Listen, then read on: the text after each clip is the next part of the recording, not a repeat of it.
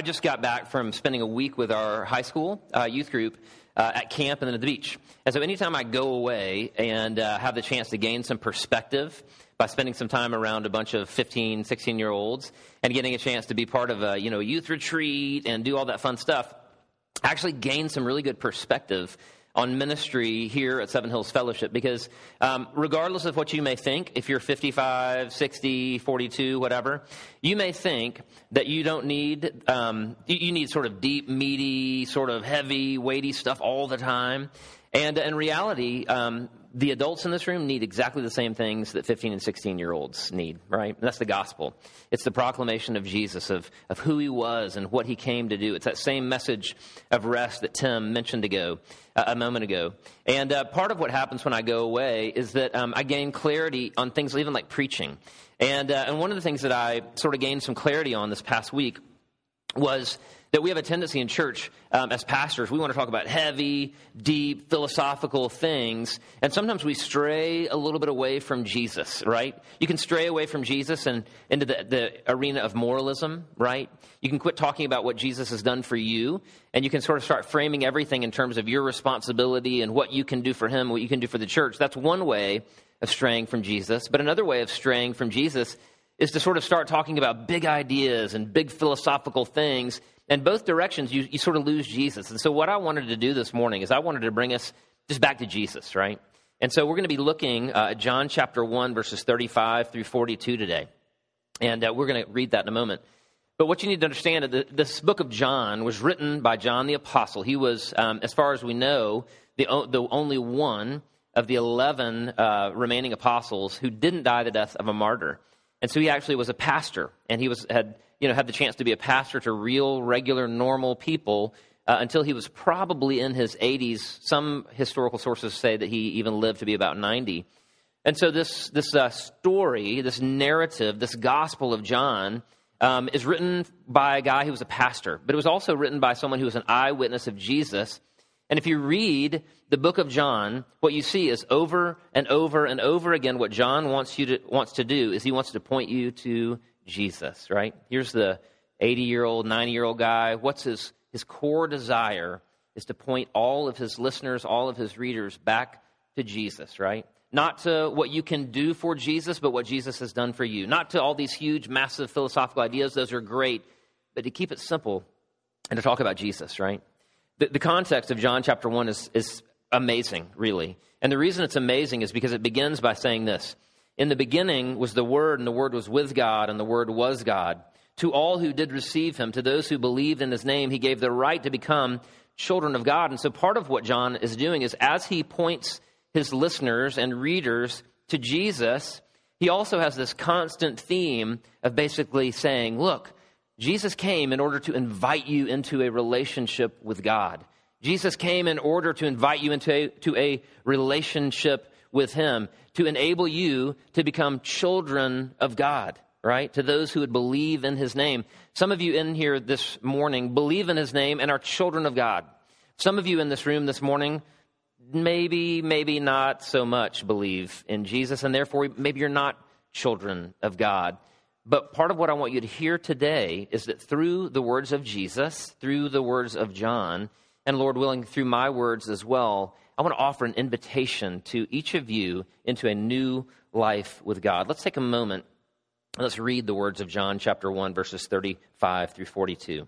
They say this: The next day, John was there again with two of his disciples. This is John the Baptist. When he saw Jesus passing by, he said, "Look, the Lamb of God." It's the second time that he said this. So obviously, it's a major idea for John the Baptist. When the two disciples heard him say this, they followed Jesus. Turning around, Jesus saw them following and asked, "What do you want?" They said, "Rabbi," which means teacher. That's a sign that John was writing to some people who were not Jewish, right? "Where are you staying?" "Come," he replied, "and you will see." So they went and saw where he was staying, and they spent that day with him. It was about 4 p.m. Andrew, Simon Peter's brother, was one of the two who heard what John had said and who had followed Jesus. The first thing Andrew did was to find his brother Simon and tell him, "We have found the Messiah," that is, the Christ. And he brought him to Jesus. Let's take one moment and let's pray. Father, I pray that you would bring us to Jesus. I pray that your Spirit would be in this room this morning in an unmistakable fashion, and that you would draw us to your Son, Jesus, through the power of your Holy Spirit. Father, I pray that every single person in this room this morning would have an encounter with you, the living God. I pray all these things now in the name of your Son, Jesus Christ. Amen. Now, over the course of the last 6 months, I've actually had the freedom to sort of delve back into my past a little bit in some very interesting ways. Not talking about counseling, not talking about psychology. I'm talking about going back and watching movies from the 80s and early 90s, all right? And so I've made Krista, who my wife is somewhere in this room, I've made her watch some hilarious movies over the course of the last 6 months that harken back to that era, 80s and 90s. And what I'm completely undone by every time is the fact that all these movies had this great impact on me at the time. And I was like, oh, these are the greatest movies ever. And then when I watched them as a 42-year-old person, I'm like, those were terrible, right? They were horrible movies, right? 16 Candles, Pretty in Pink, all that stuff, terrible. Anyway, and I'm not just talking about morally terrible, but just like aesthetically bad. Anyway, however, one of the movies that sticks out in my mind is from 1990, and it actually came out when I was a senior in high school. It's called Pretty Woman. I'll tell you when to put it up, Sam. But it's one of these terrible movies that actually had a big impact on a lot of people, believe it or not. In fact, it's the number one grossing romantic comedy of all time, okay? It's the number one grossing romantic comedy of all time. Pretty Woman, right? Richard Gere, Julia, what's her name? Yeah, Julia Roberts, thank you. I couldn't remember all of a sudden. Julia, who's from Marietta, Georgia, by the way. And anyway, but if you go back and watch it, it's really not very good. It's not. In fact, what it is it's sort of a modernization of a play called Pygmalion, right? If you guys are familiar with that. But essentially the story is this. There is a woman whose name is Vivian. And Vivian is I'll phrase it this way, woman of the evening. And living on the West Coast somewhere. Richard Gere is a high-powered, super wealthy businessman who's a little bit cutthroat. He buys struggling businesses, and then he breaks them into little pieces and sells them off. And so by definition, what he does hurts a lot of people's lives. And so he's a lonely guy.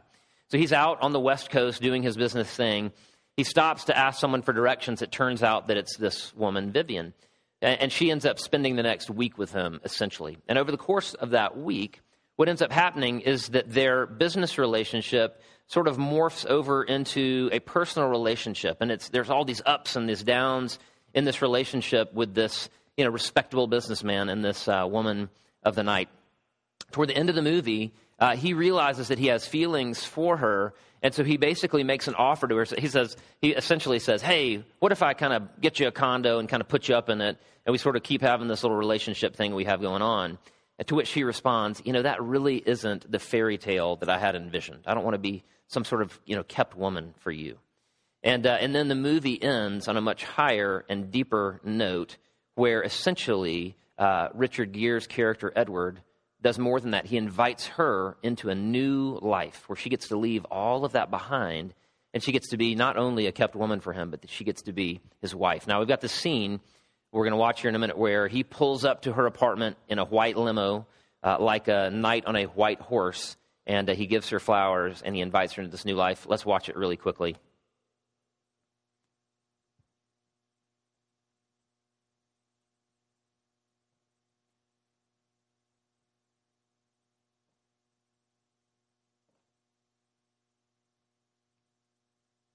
Okay, there's opera music playing. For some reason, it's not on the computer.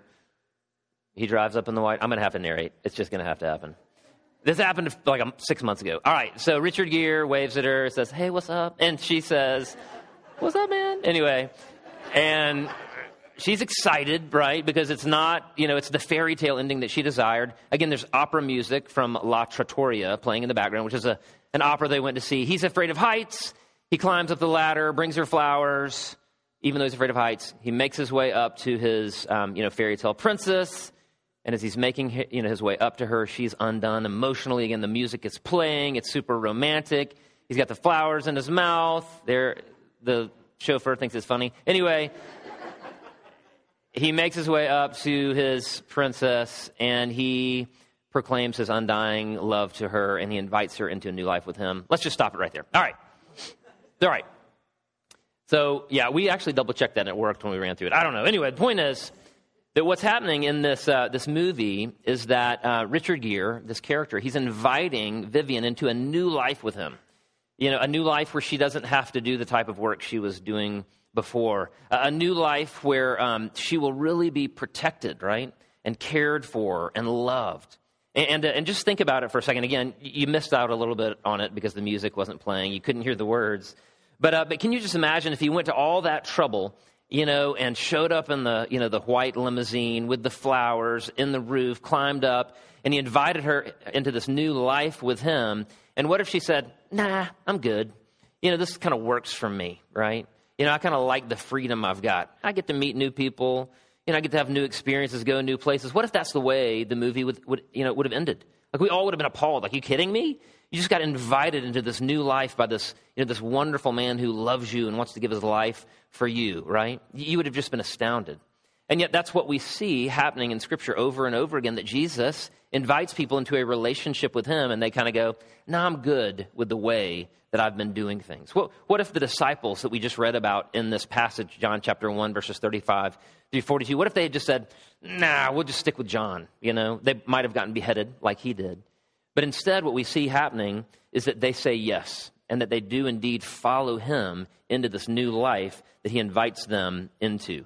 And this new life that he invites them into is also a new life that he invites us into as well. Let's look very quickly at some of these passages from John chapter 1. And what we see is that the disciples' new life begins with just a hint of who Jesus is, okay?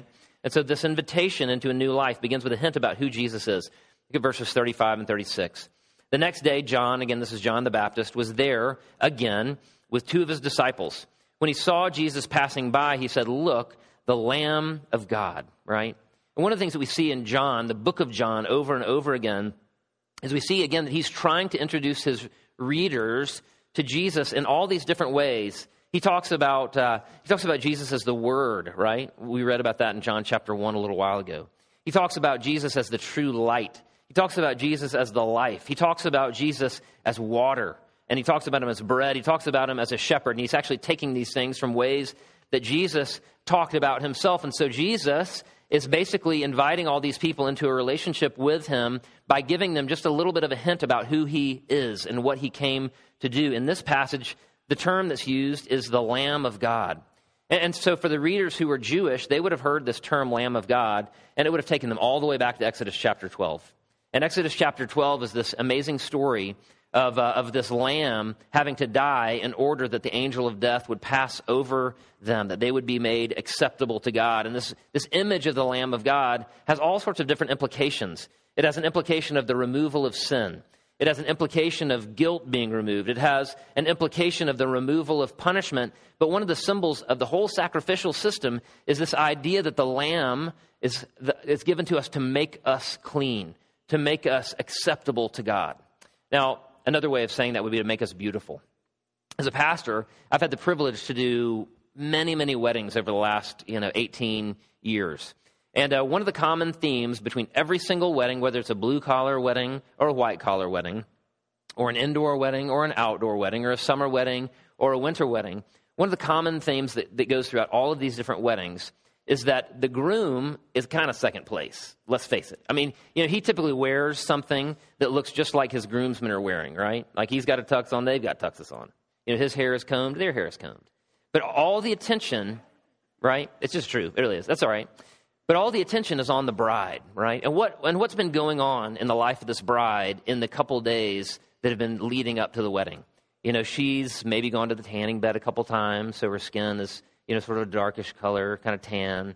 She's gone to the beautician maybe to get her hair done. Maybe she went and got her nails done. There's all this stuff that's gone into it. And then even the day of the wedding, if you go back into the sort of where the guys are hanging out, the groom and his groomsmen are hanging out, they're back there talking, and there's some roughhousing going on. But if you make your way anywhere close to where the women are, there's usually a buzz. And the buzz isn't talking about sports. It's not telling stories from when you're in high school or college. But what it is there are usually 4 or 5 women back there, and they are making the bride beautiful, right? That's what they're doing. They're fixing hair, they're fluffing the dress, they're doing all of these things in order to make the wife beautiful. In fact, it's interesting, if you've ever read the book Wild at Heart or Captivating by John and Stacey Eldridge, one of the things that comes out of the book Captivating is this idea that a woman's core question is, am I beautiful? Am I beautiful? Now, that may or may not resonate with you women in the room. I don't know. We can have that conversation later. Stacey Eldridge may or may not be right. I don't know. But what I do know is that what Jesus, the Lamb of God, came to do was to make us beautiful before his heavenly Father, right? To make us beautiful, to make us acceptable to him. And some of you in this room this morning need to hear that, right? Because I guarantee you that 85, 90% of you in this room this morning don't feel beautiful before your heavenly Father. Some of you think that he's angry with you. Others of you feel like you can't come before God because you're so aware of your sinfulness. You're so aware of your brokenness. You're so aware of your uncleanliness. But the new life of the Christian always begins with the good news that Jesus came to reunite us with God and to present us to him beautiful and without blemish. How many of you need to hear that today? How many of you need to have a hint about who Jesus is so that you can enter in this relationship with him? That Jesus, the Lamb of God, makes you beautiful, makes you acceptable, makes you clean before God our Father. It's the very beginning of the gospel, and it was just a hint of who Jesus was and what he came to do to these disciples. The second thing that we see in this passage today is found in verse 37, and it's this. It's the disciples' new life begins with maybe a mini decision to follow Jesus. Look at verse 37. When the two disciples heard him, John the Baptist, that is, say this, they followed Jesus. Now, let me pause here for a second and say this. John the Baptist was a prophet in the same way that Isaiah was a prophet, in the same way that David, in some respects, was a prophet when he wrote the Psalms. But guess what? John the Baptist didn't really know who Jesus was. I mean, he knew he was the Messiah, but I don't think he knew that he was God in the flesh. I don't think he knew that God in the flesh had come in order to die on the cross. And so he knew a little bit, but he didn't know everything, in the same way that neither Isaiah nor David understood exactly who Jesus was going to be. And I guarantee you, the two disciples who made this mini decision to follow Jesus, they definitely did not know who Jesus truly was or what he truly had come to do. And so it's doubtful that this was the moment that they trusted in Jesus as their Savior. It's almost certain that they didn't know that Jesus was going to be their Savior. The initial decision was just one decision for them among many in following Jesus. Does that make sense?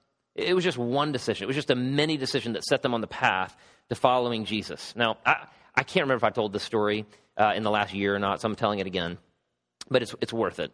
If you look around the room this morning, there are married people, right? And there are people that are dating other people, whatever the case may be. But one of the things that I think each of these married people will tell you is that they probably met their husband and they met their wife. And, they may or may not have been attracted to them at the time. They may or may not have liked them at the time. Doubtless, it is without a doubt that they didn't make a decision for that person to be their husband or wife at the moment. Same thing is true with me and my wife, Krista. When we first met at Covenant College, I was a senior, she was a sophomore. And the very first time that I made any kind of a decision in relationship to her, it was just to go up and talk to her and just to be nice. And after that, there was another decision, and that other decision that I made was, to put up some signs on her birthday because she was a new student at the school.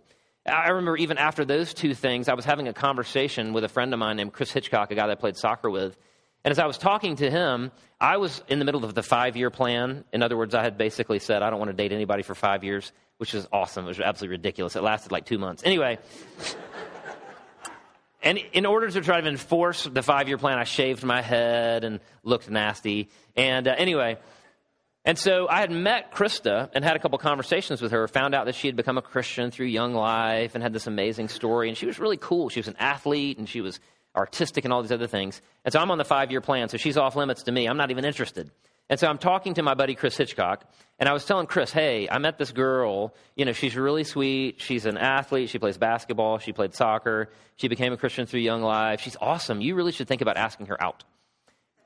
Seriously, I was doing this. And as I was having this conversation with him, something clicked in my mind, and I thought, well, BP, if you think she's so great, maybe you should ask her out.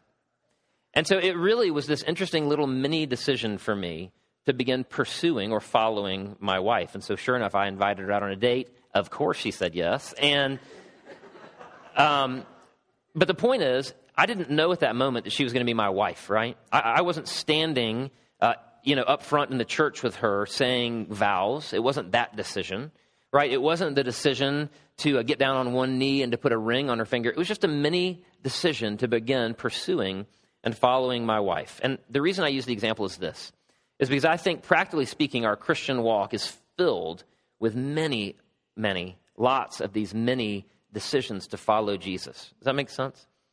I think it's filled with them. In the same way that my married life today with Krista is filled with many decisions to continue pursuing her and to continue following her. And so some of you in this room today made a decision to follow Jesus when you were 8 years old, maybe at Bible school. Maybe some of you made a decision to follow Jesus when you were at Young Life Camp and maybe you were 16 or 17. Maybe some of you in this room have never made a single decision about following Jesus. But what I want to do today is I just want to invite you to make a mini decision, right? I want to invite you to simply turn towards Jesus and make a mini decision to go, all right, maybe I'll begin investigating Jesus. Maybe I'll take a step in following Jesus and finding out who he is and what he came to do and having an experience with Jesus. And here's why that's important, is because some of you in this room haven't ever made that first step, ever. And so I would include you this morning. I'd say make that first step to just to take a step in the direction of Jesus. And for you, it might look like picking up a Bible and beginning to read through the book of John, right? Maybe that first step is finding a fellow believer and saying, hey, I know you're a Christian. Tell me why. But for others of you in this room, maybe you made that decision to follow Jesus 42 years ago, right? And you've been a Christian. You are a believer, but the realities of life have sort of drawn you away from Jesus, right? Maybe raising kids and making lunches and going to work and soccer practice and all those things have functionally drawn you away from Jesus. And what I would invite those of you in this room this morning who are believers is I'd invite you to make a mini decision back to following Jesus, to take one step into turning back towards him and walking with him and following him and pursuing him. It's funny, last night I was working on this sermon. I had written the sermon. It was kind of done on Thursday. And as I was going over it last night, it was probably 5:30. And I was reading through this passage and I was sort of praying about it a little bit.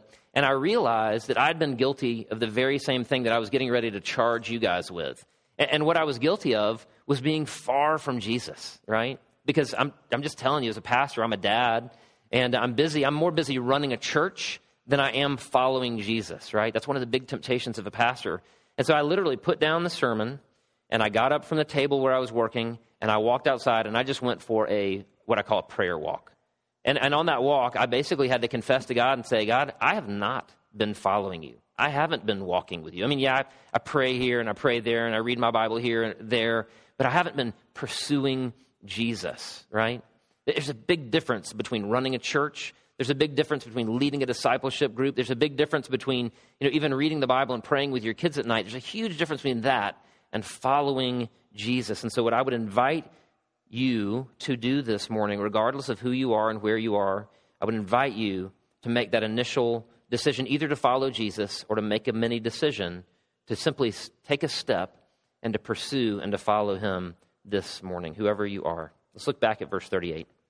Verse 38 says this: the disciples' new life begins not only with a hint about who Jesus is, not only with a mini decision to follow Jesus, but also this new life begins with a question. It's a big question. Listen to verse 38. It says this: turning around, Jesus saw them following and asked, "What do you want?" All right, let me ask it one more time in the words of Jesus. Turning around, Jesus saw them following and asked, "What do you want?" Right? The scriptures are loaded with Jesus asking questions of people. And every single question is a sledgehammer, right? Every single question is a desire to get, cut down through all of the extra stuff and get down to the heart of what it is that people want from him. So Jesus never asks a question without some sort of deeper intent. He's trying to get Andrew and John, presumably, those are the two that we think are following him, to search within themselves to find out what exactly it is that they want from him. And we know that at the beginning of Jesus' ministry, everyone really wanted to follow him, right? We know that the Pharisees wanted to follow him until he offended them, and they were like, yeah, we're out on Jesus. We know the Sadducees wanted to follow him, right? They had some different religious views until Jesus offended them, right? Because he wasn't going to give them what they wanted. We know the Herodians, this group of Jews who were sort of teaming up with the Romans in order to get wealthy. We know that they were sort of wanted to kind of be involved with Jesus until he offended them. We know the Zealots wanted to follow Jesus until he offended them. And one by one, each of those groups turned on Jesus because what they wanted wasn't what he was offering, okay? What they wanted wasn't what he was offering. Does that make sense? And so here's the point. This is why it's important. So Jesus turns to presumably Andrew and John here, and he says, what do you want? And the reason he asked that is because it's almost definite that what they actually wanted wasn't exactly what he was offering. It's almost definite that whatever it is that is drawing you to Jesus in this room right now, my guess is that it's actually not what Jesus is actually offering. Does that make sense? He might be offering something totally different than what you think. He might be offering something totally different than what you're actually wanting him to give you. And so let me ask you this morning, and let me echo Jesus' question. Let me ask you this. What do you want from Jesus? Let me just let that sink in. What do you want from Jesus? Why are you here this morning? You know, this morning there may be 200, 250 people sitting in this room, and each of you is here for a reason, right? You didn't end up here by accident. You're here for a reason. And I would guess that most of you are actually here for pretty good reasons, right? You know, maybe some of you would say, I want my kids to grow up in the church. That's a good reason. You know, maybe some of you would say, I want those kids to have good moral friendships. That's a good reason. Some of you are here because you don't want to go to hell. That's a pretty good reason too, actually. Right? Some of you are here because you want God to empower you to overcome an addiction or some area of weakness in your life. That's a good reason. You know, they're all good reasons, but are they the best reason? Are those the right reason to follow Jesus? Again, what is it that you want? Why are you following Jesus? Do you want him to bless your job? Do you want him to bless your family? Why are you following Jesus? What do you want? And so the answer to the question is this. The answer is found in John 17:3, which Bob preached just last week. And Jesus tells us what we should want. And what he says in John 17:3, on the last night of his life, he's praying with the disciples. And in the midst of the high priestly prayer, what Jesus says is this: now this is eternal life, or this is life to the fullest. This is life that is truly life. In other words, what you should want is this, that they may know you, the only true God, and Jesus Christ, whom you have sent. Jesus again says this: now this is eternal life, that they may know you, the only true God, and Jesus Christ, whom you have sent. And so why are you here this morning? What do you want from Jesus? There's nothing wrong with all those things we listed out a little while ago. But at the end of the day, what Jesus wants for you to want is he wants you to want him. He wants you to want his Father, right? He wants you to have Eden restored. And you know what happened in Eden is we got cast out of God's presence. And what Jesus wants you to want is to be back in God's presence. And what we know from Scripture is that Jesus is the only way back to the Father. So what do you want today? Do you want something that Jesus offers, or do you want Jesus himself? Let's take a moment and let's pray. Father, I thank you for your word, and I thank you that though you rightfully could have left us in darkness, you chose to send your son Jesus to be a light, that we would not only know who we are, but that we would know who you are. And Father, we thank you that not only was Jesus a light, but that he was a shepherd, and that Jesus, your son, came to shepherd us back into a relationship with you, our heavenly Father. Father, I pray that you would help us to hear the question of Jesus today as he asks what we want. And I pray that we would, in good conscience, be able to turn back to Jesus and turn to you, and that even before we mean it entirely, that we would be able to say that we want you and that we want your son, Jesus. And so, Father, for those of us who want to be able to pray that, give us your Spirit to pray it. Father, I pray that you would give us your Spirit to mean it. And Father, we pray that we would do this again through your own power and for your own glory. It's in Jesus' name that we pray. Amen.